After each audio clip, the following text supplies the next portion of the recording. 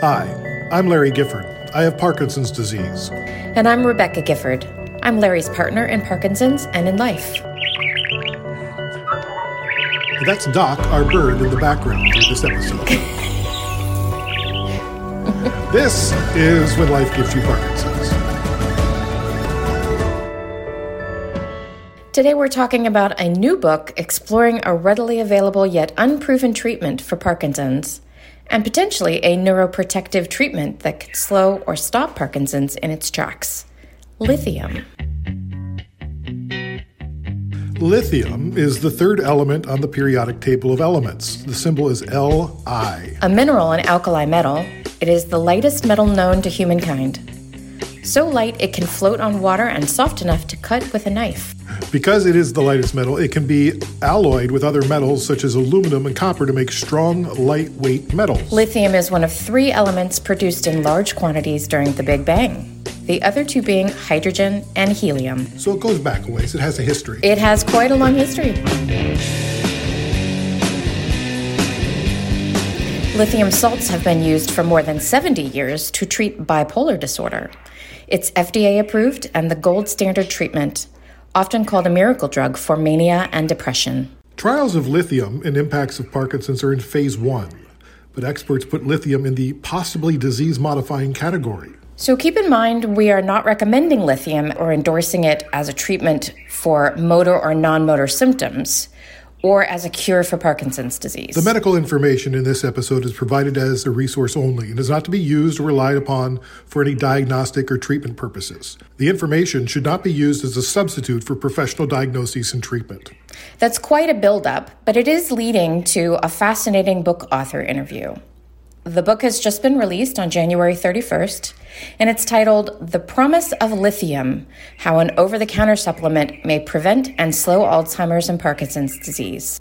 The author is Dr. Thomas Gattuso Jr., professor of neurology at the University of Buffalo. Larry, you had an opportunity to talk with Dr. Gattuso, didn't you? I did. He's very grounded, fun, just sort of an everyday guy, realistic about lithium. He's not selling it out of the back room. He's like, we need more research. Like, there's a lot of promise here. Conservative in that way, as most neurologists are. He laughed at my jokes, so that was good. And he is very cautious. In fact, he emailed me after our recording and wanted to be sure the listeners were aware. Dr. Gattuso does have a financial interest in lithium through his company, E3 Pharmaceuticals. E3 Pharmaceuticals focuses on repurposing therapeutics in first-in-class treatments to improve the lives of patients. Current clinical areas of focus are neurodegenerative diseases, including Alzheimer's and Parkinson's disease and long COVID. He tells me 50% of the profits will be dedicated to more and much-needed research. Okay, so let's get to it. Here's Larry's discussion about lithium and Parkinson's with Dr. Thomas Gattuso Jr.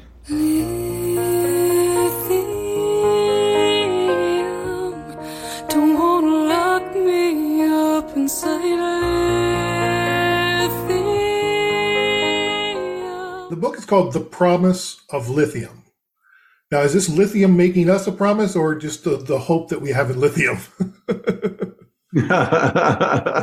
Hope we have enough lithium to make electric vehicles, right? That's right. See, that's right. Elon Musk is like, wait a second, don't eat all my lithium. I need those for the batteries. It's in vaping devices, cell phones, tablets, laptops, e-bikes, electric toothbrushes, tools, hoverboards, scooters.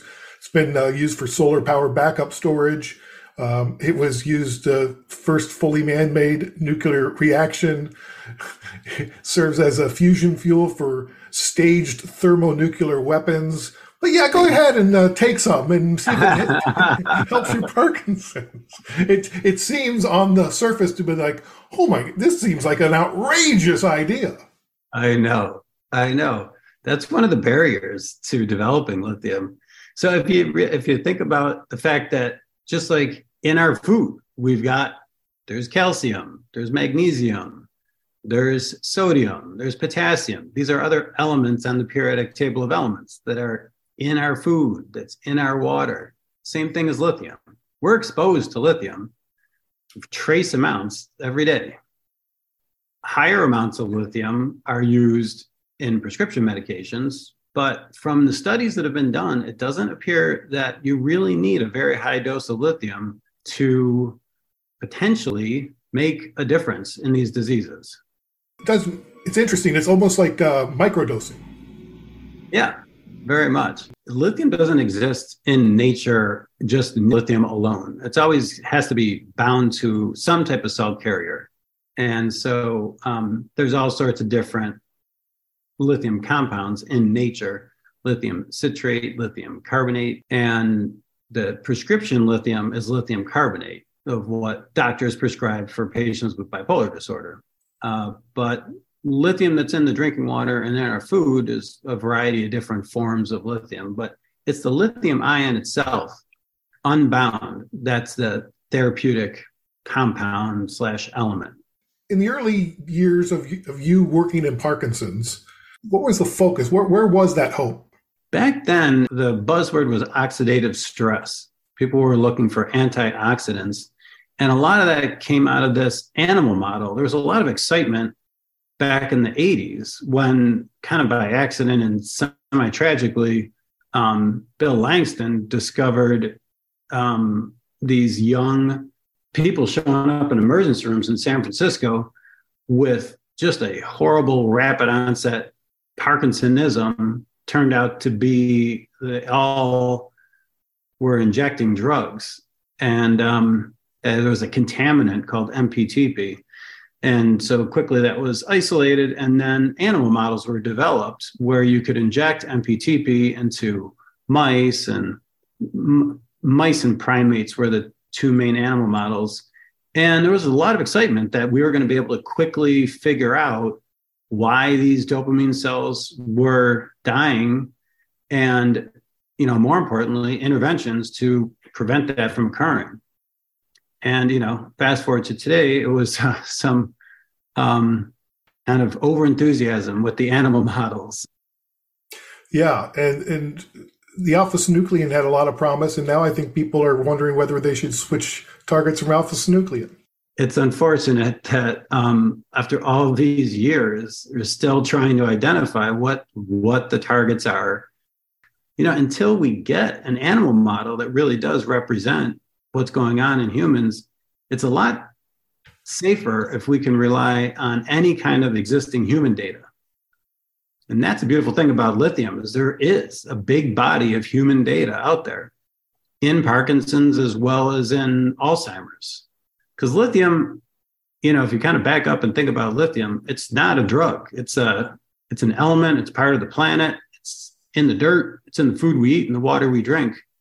So you can start looking at observational studies, looking at people who are taking lithium as a prescription medication for bipolar disorder, see if they have a decreased risk of these diseases. Look at people who are getting high amounts of lithium in their drinking water, and look to see if they have a decreased incidence of these diseases. So this strategy is cutting the animal models out of the equation, since the animal models have led us down quite a few unfruitful pathways.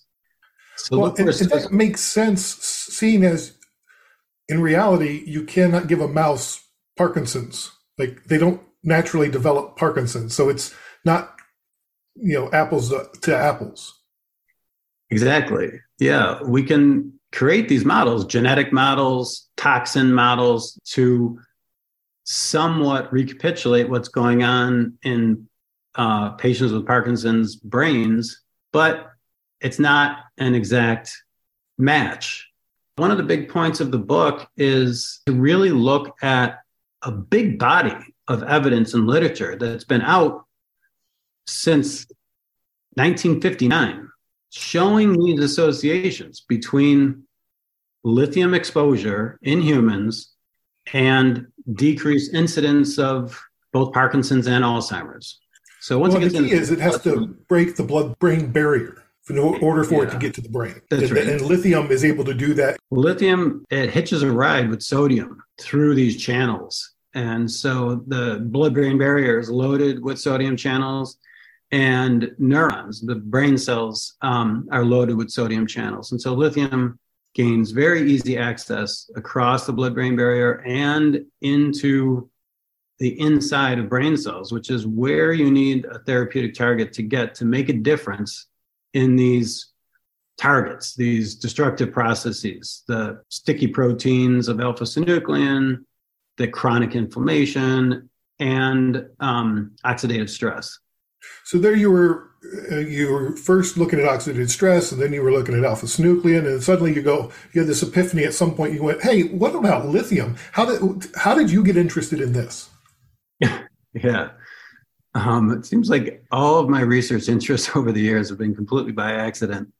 I was not interested in lithium at all through my whole career until about 8.5 years ago, when a patient of mine who has Parkinson's came in for just a routine office visit. And he and his wife both told me that his Parkinson's symptoms had improved tremendously. This one particular symptom called motor fluctuations. It really didn't make any sense to me at all, because his motor fluctuations were getting worse and worse over time, despite my best efforts. And they said, the only thing that we can figure accounts for this is that his psychiatrist put him on lithium for his bipolar disorder. That didn't make any sense to me at all. I'd never heard of lithium being potentially good for Parkinson's. But I took them at their word, and I did a literature search, and I saw, wow, look at this. In the early 80s, there were a couple of papers that were written from a group at Duke Medical Center that looked at lithium for motor fluctuations, and they found some benefit. But they were using a much higher dose of lithium than what this patient was taking. And though patients in that Duke study in the early 80s, they got a lot of side effects very quickly and needed to come off of lithium. And that was it. Nobody did any research on lithium from 1984 until I started getting interested in it 8 years ago in terms of a potential therapy for Parkinson's patients. And I'm sure once you started to explore that, your colleagues were like, of course, lithium. No, my colleagues did not like, of course, lithium at all. They looked at me and said, Tom, are you crazy? You're going to use lithium for Parkinson's? So much of any therapy you're talking about depends on the dose. If you use too high of a dose, if you name any medication, any therapy, too high of a dose will give you toxicity. It will give you bad side effects. Too low of a dose, you run the risk of it not being effective because it's not engaging the mechanisms that you need to engage. So finding the right dose is key. And, the researchers at Duke, they made this assumption. Actually, many researchers who have done research on lithium have made an assumption, which has turned out to be completely incorrect, that the same dose that's effective for bipolar disorder is going to be the optimum dose to use in patients with Parkinson's or patients with Alzheimer's. And that over and over and over again has turned out to be very wrong. You need to use much lower doses. And this patient, just by chance, who came to see me, my Parkinson's patient, he was on about half the dose of what is typically used for patients with bipolar disorder. I'm not sure why a psychiatrist prescribed him such a low dose. Maybe it's because he or she knew that, this patient also had Parkinson's and just kind of wanted to go slow. But this patient, I followed him for a while, and he just continued to get benefit and did not get those side effects that the patients at Duke got at the higher dose of lithium. And so it was just a simple, put two and two together. Maybe low dose lithium will give you the benefits without the harm. But that really started me down this rabbit hole of just like reading everything I could find about lithium and unearthing this huge body of literature that I was completely unaware of, showing that it may actually do something much more important than treat motor symptoms, which is potentially prevent and slow Parkinson's and Alzheimer's. Which is amazing. That's the game-winning shot. Yeah, that's what we've been looking for a long, long time. The book is very clear that we're not there yet. This is a promise of lithium. It's not a guarantee. Much more research needs to be done. That is for sure. But there is such a variety of evidence in humans, not in rats or mice or monkeys, in humans, that very small doses of lithium could potentially prevent and slow these two diseases down. Now, we should be clear. People shouldn't try this on their own. Please don't just start experimenting and, licking your cell phone or whatever, hoping you get some lithium. No, I'm glad you mentioned that, Larry. That's exactly true. You always have to let your treating healthcare provider know what you're thinking about, what you're taking, whether it's prescription or over the counter, to keep them informed. So when you buy the book, buy 2 copies, one for you and one for your neurologist. Sure, that'd be great. I like that idea. Because likely, if you go to your doctor, your neurologist, your movement disorder specialist, and say, "Hey, doc, I'm thinking about microdosing on lithium," they're going to slap you upside the head. They're going to say, "What, are you crazy?" And then at least you can have a book and say, "Look, here's some evidence." Doctors like evidence. Yeah, hey, Dr. Tom says it's good. So people in the Parkinson's community, we get inundated with these miracle cures, with these over people over promising and under delivering, or these fly by night scams. There is evidence for this. This is science that is still in the making. Yes, that's exactly correct. This is science. This is evidence, and there's different levels of evidence, and they're all important. But the top level of evidence when it comes to forming recommendations and guiding practice of patients is the randomized control clinical trial, where you get a group of patients with a condition and you randomly assign them to a treatment or to a placebo. Everybody's blinded and you follow them for a period of time. And you see, are the patients who are randomly assigned to the therapy doing better on whatever your outcome measure is than the patients randomly assigned to a placebo? That's our highest level of evidence. That's the gold standard. That's how the FDA approves medications. We can't get any better than that. But there are many other forms of evidence that point us in certain directions, that gives us some clues as to what we should study, what dose we should study, what particular patient population we should study. The amazing thing about lithium is that all these different levels of evidence, starting from cell cultures and petri dishes, going to animal models and mice and rats and primates, going into epidemiology studies and humans, looking for associations, and randomized control trials. All of that evidence is out there, peer-reviewed and published. And that's reviewed in the book. So where are we now in the process? Is this something that you are beginning to prescribe to patients on a regular basis? No, I'm not prescribing lithium to patients to hopefully slow down the disease. Obviously I have a lot of hope. I have a lot of excitement about this, but we certainly don't have enough evidence at this time to quote unquote recommend it for patients. There's more research that does need to be done. Where we're at right now for just specifically looking at low dose lithium therapy to hopefully slow down the disease, our group at University of Buffalo has performed the first clinical trial on that. It was a pilot study. It was a very small study. We were only able to enroll 19 patients, and it was a biomarker study. And so, biomarkers is a chapter in the book devoted to biomarkers because they're so important in how we are going to discover these therapies for Parkinson's and Alzheimer's to slow down the diseases, is to show that it has an effect on a biomarker.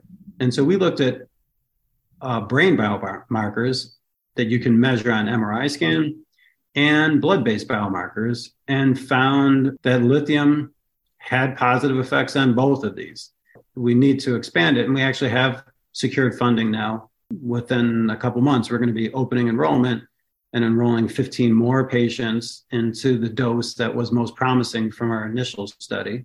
Yeah, and it looks like we're hopeful that we're going to be getting some more funding from another organization to expand the study further. So it's a slow process. It's frustrating for everybody, especially for patients, how long it takes for us to get these studies completed. But if we are able to replicate what we found in our smaller study, in this larger study, that will then set us up, I believe, to do a multi-centered study of a much larger number of patients where we can get the funding that we need to more definitively determine, is lithium, number one, actually improving these biomarkers? And most importantly, is it slowing down the progression of symptoms in patients? Both their motor symptoms and non-motor symptoms, which can be pretty disabling for Parkinson's patients, especially cognitive symptoms, cognitive slowing, memory impairment, word finding difficulties.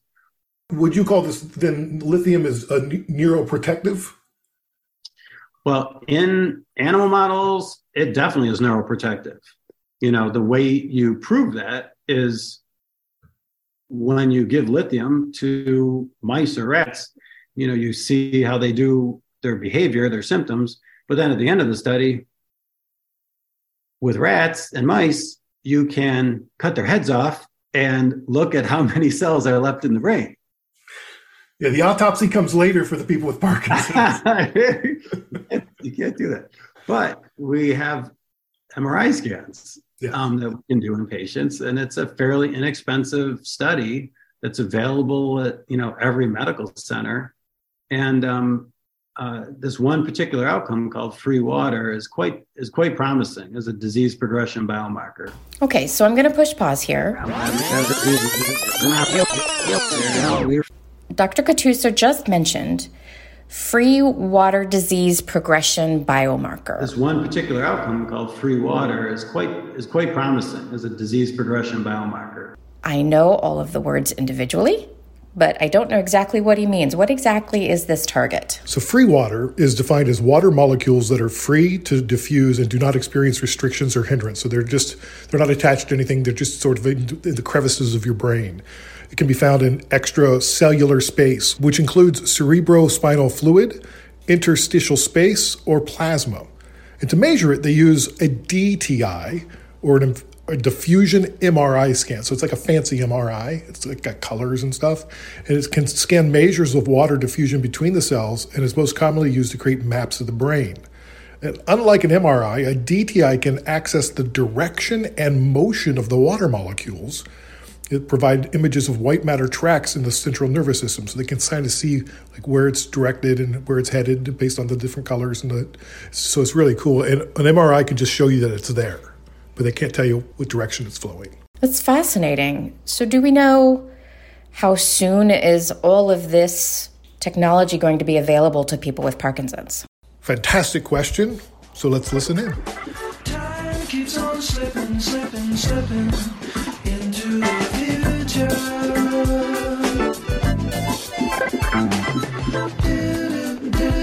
Now, I realize you're early in these studies, but time is brain, as neurologists like to say. Yes. It's like, here I am 5 years after my diagnosis, and you're still 5 years away from probably a phase 3 trial. I know it's frustrating. And that's another reason I wanted to write the book, because, when I would talk to patients about my interest, my patients are always asking me, anything new, anything promising, how can you please educate me? I'm really looking for anything at all. It doesn't have to be 100% proven. And, I wanted patients to know about this body of literature, because really lithium is available as an over-the-counter dietary supplement. And so it's like a vitamin, mineral that you can purchase over the counter. So although I do not recommend that patients take it without letting their doctors know what they're doing, at the end of the day, it is their choice. Your doctor can't prevent you from buying vitamin C if you really feel after you educate yourself and inform yourself that you want to take vitamin C. You should listen to your doctor and you should listen to their advice. But this is something that is available. And so, in the last chapter of the book, I try and address this. Yes, patients would like very often to try something while they're waiting for more definitive research to be completed. Some people feel like, I don't want to take something that's quote unquote experimental, even if I can purchase it over the counter. I want to wait for better evidence. So, everybody has that choice and that determination to make. So it's really inform. The purpose of the book is to educate and inform and make people aware that there is this choice available. Well, one of the interesting parts of the book that I really enjoyed was how you, in making your case to the public and to your peers, you're like, let's look at history and how some of the other medications that were wild ideas back in the day, how they came to be and why this could be one of those things. When I really started thinking about lithium and about, if this research pans out in the future, and so this is the big if it does turn out to be proven as an effective way to prevent and slow down these diseases, we're going to look back at this and say, like, the answer was right under our feet, literally. It's in the dirt. And I was thinking to myself, is there anything else, any other example historically where there was a lot of resistance to the whole world accepting something that people had observed over and over again to be effective? And I think it just popped into my head. Scurvy. Scurvy. Scurvy. This man's got scurvy. Scurvy. Our gums are black, our teeth are falling out. We got spots on our back, so give it up and shout. Scurvy. Scurvy. We got scurvy. Scurvy. We got scurvy. Scurvy. We got scurvy.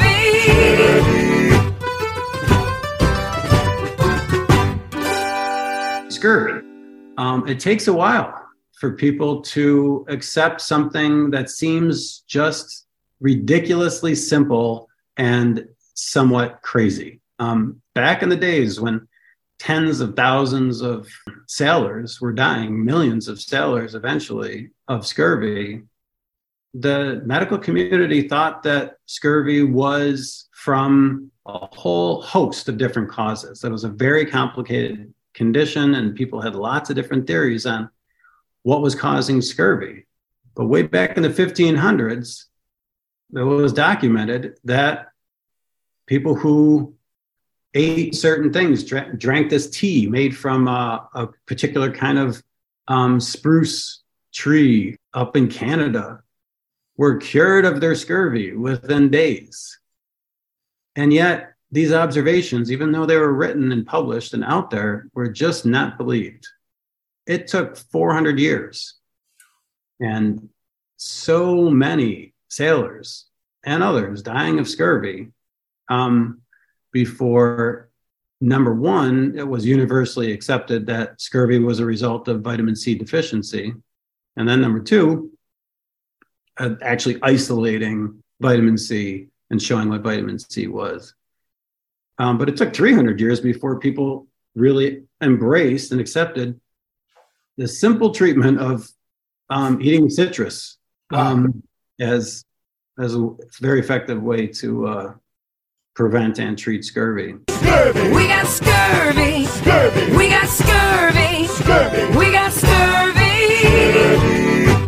In the book, you're talking about your patient Ted, who came to you with who was taking the lithium for bipolar, and it was making him feel better. And you gave equal weight to his observations and his wife's observations. How important is the partner in Parkinson's when it comes to tracking success? It's very important. The most important is what the patient is telling you. But sometimes really patients doubt their own observations. And sometimes they miss things that, a spouse or caretaker will notice. I always get way more accurate information when patients come to see me, with either, one of their kids who spends a lot of time with them, or, a spouse or a partner. Because a lot of times our loved ones see things in us that we just don't see, we don't appreciate. And when they tell us, sometimes we're resistant. I think in particular about mood disorders, depression in particular, that, people are very resistant to see those symptoms. But, your loved ones, they see the change. They've known, they know my patients way better than I will ever know them. They've lived with them, they've taken care of them for a long time, and they know. So I very much put a lot of weight on what I hear from spouses, caretakers. So yeah, when this patient's wife, really the wife was more impressed than the patient was. The patient was very impressed with how much better he was doing, but the wife, she was at that particular visit was really convinced that there was something special that was going on. You talked about how it improved his symptoms, but then you've also mentioned that it could potentially be something to stop Parkinson's in its tracks. What evidence have you seen to make you believe that? Yeah, so in my own personal experiences, it's like impossible to see if patients are, their disease is slowing down. This is where we have to do research.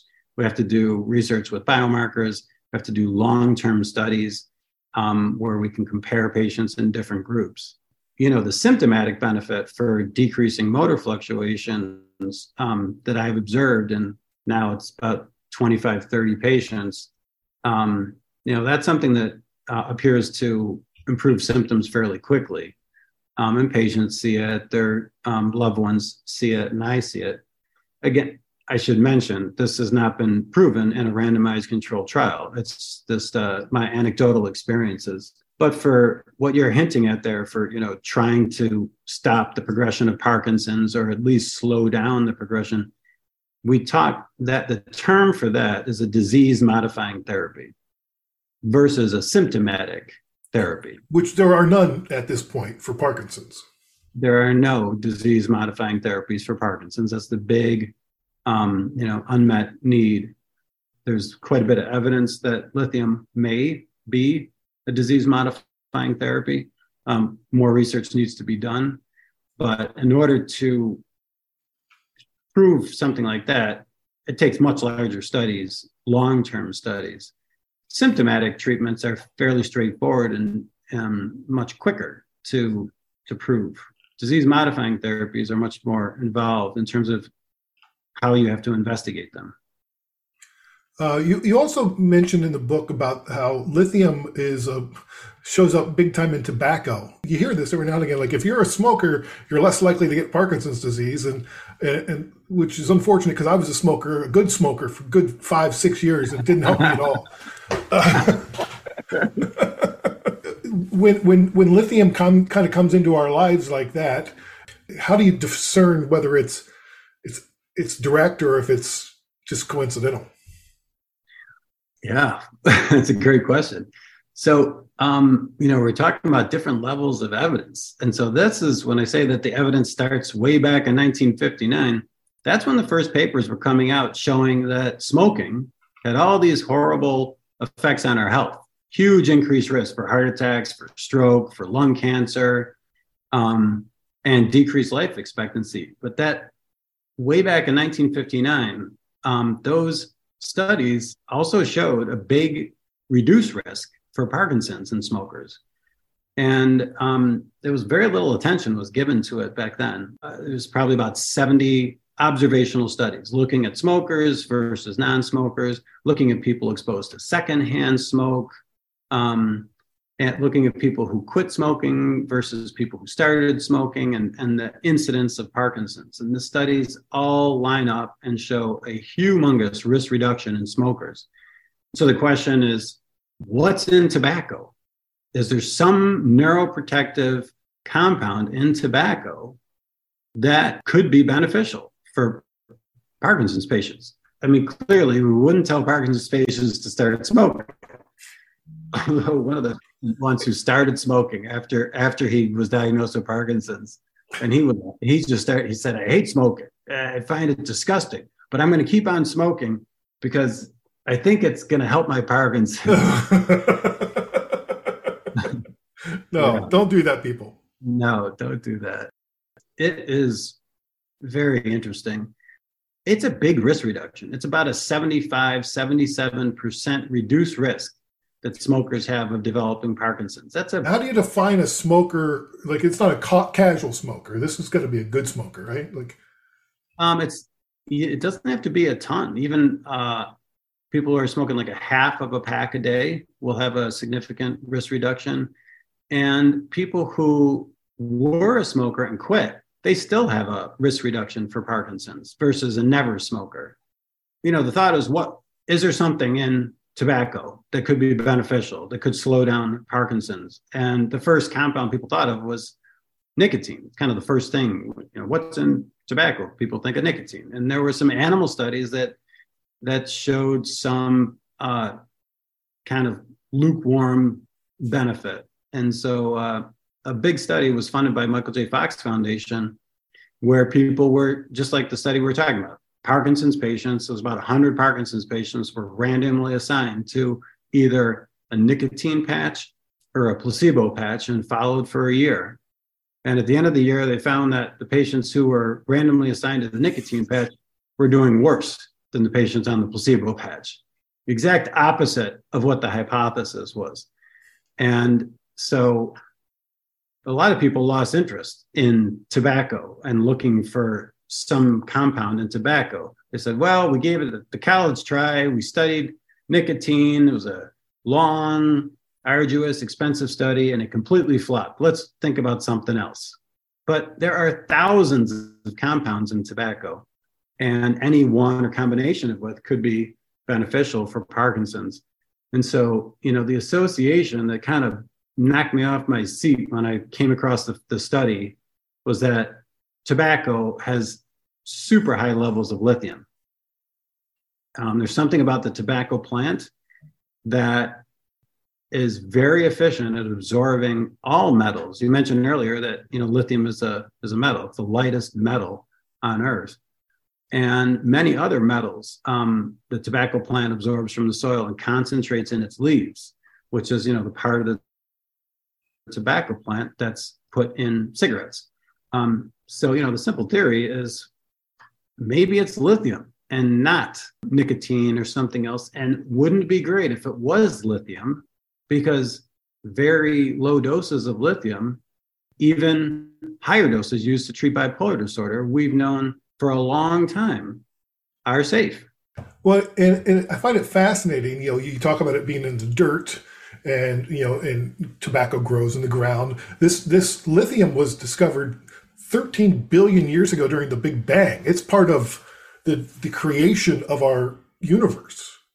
That's right. Yeah, it's like one of those original elements, which come with there's got to be some secret sauce to that, right? I mean, hopefully everything we need comes in that original kit, and we just got to figure out what goes with what. Yeah, if it was good enough to be one of the first three elements at the formation of the universe, maybe it's doing something important. Yeah, maybe we shouldn't be afraid of it and just figure out what it can do for us. It can't be easy to be in your position and to face your peers and say, no, please try this. Sometimes it made me feel like you're screaming in a windstorm. Because I know, I'm not going to characterize all neurologists, but some of them are kind of crotchety. Well, I'm not going to comment on that. But maybe stuck in their way.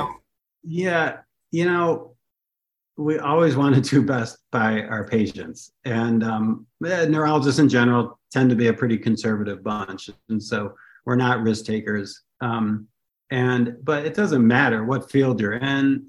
You want some degree of evidence to support what you're going to tell your patients, what you're going to recommend to them.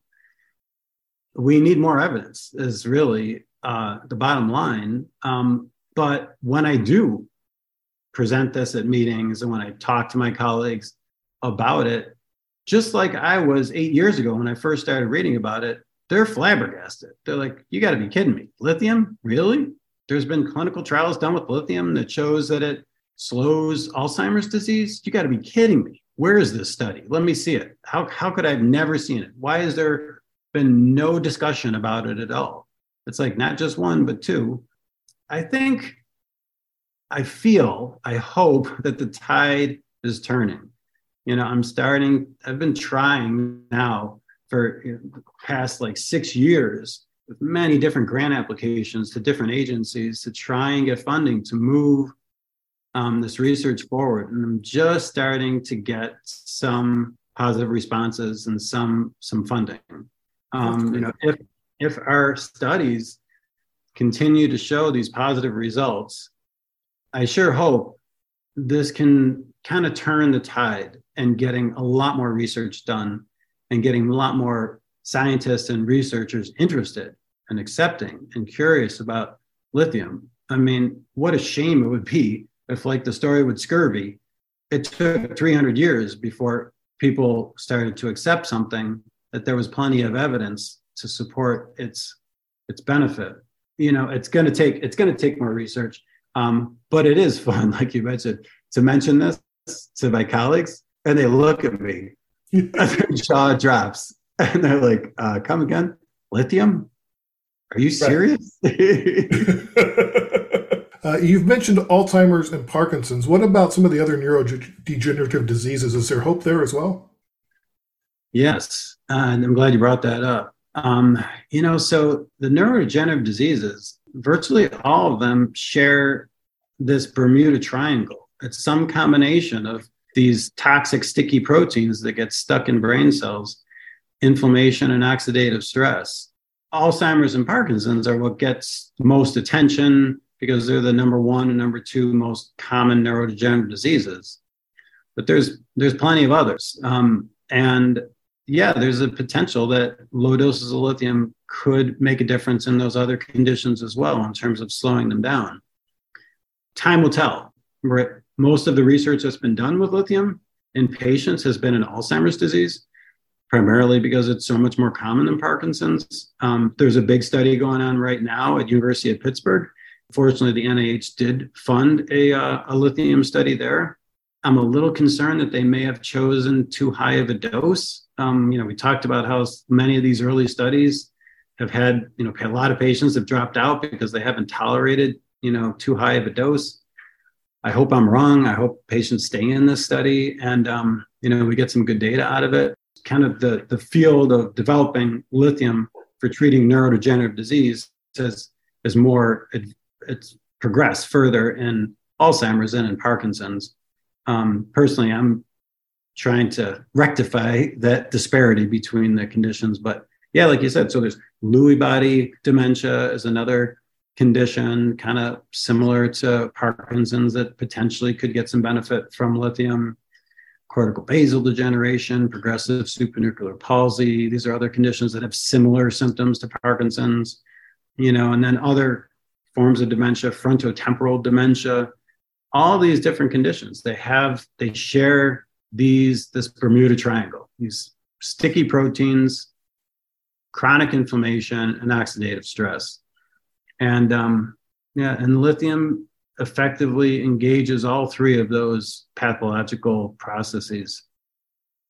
So it does have a lot of potential. I think a lot of promise. Just so people know, when they buy the book, they should read the back cover first. I'm just saying, it's pretty good quote on the back of the book. It's fantastic. I love the quote. All right. Hey, Tom, thanks so much for your time. I really appreciate it. Yeah, thanks for the opportunity, Larry. It was great talking. So, Larry, we both had access to this book prior to publication and found it to be fascinating as an exploration of the possibilities and just an encouragement to look at things that aren't traditionally looked at by the scientific community, but look at it with a scientific eye and with a discerning and skeptical eye and see, let's just be curious and see if this might have a positive effect. And then how do we bring that to the community? We're looking at other targets. We're looking at other factors, and we're using the original, elements of the universe, which you got to believe. Like I told the good doctor, hey, they packed us with everything we need to survive. We just got to figure out how to use those tools, right? Right. And he took something he noticed. He saw a trend anecdotally and said, I wonder if there's some science behind this. Let's do some proper research and figure out what this is. What am I noticing? What may have a positive effect? What are we not seeing? It can be as simple as millions of people died from scurvy, and then they realize if you eat an orange every day, you won't have scurvy. There can be simple... And that took quite a long time to figure that out. So let's start this one now. Right. Hopefully it won't take 400 years for it to catch on. Well, things move a little faster now than they used to. Certainly do. So you wrote a blurb for the book. Oh, I did. Would you like to share that? Oh, well, thank you for asking. So here's what's on the back of the book. Page after stunning page of the promise of lithium, Dr. Gattuso amps up the urgency and cranks up hope for people with Parkinson's and Alzheimer's. The author's bold assertions, backed by hundreds of sources, has the readers rooting for him and lithium. The neuroprotective promise will spark conversation and kick up some dust in the Parkinson's community.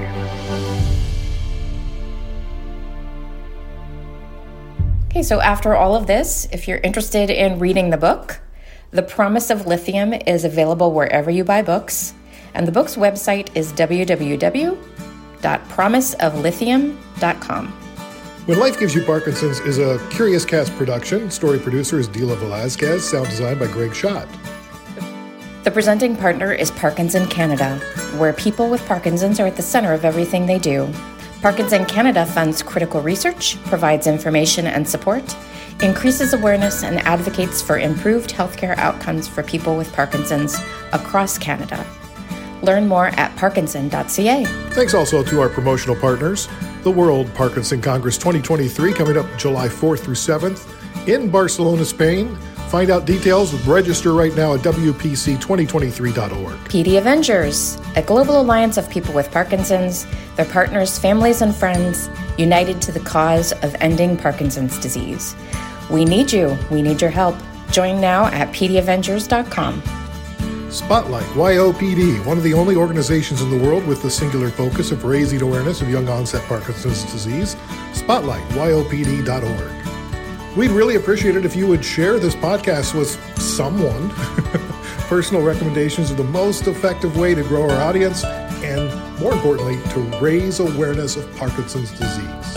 Keep positive. Keep exercising. Keep listening. We'll talk to you next time.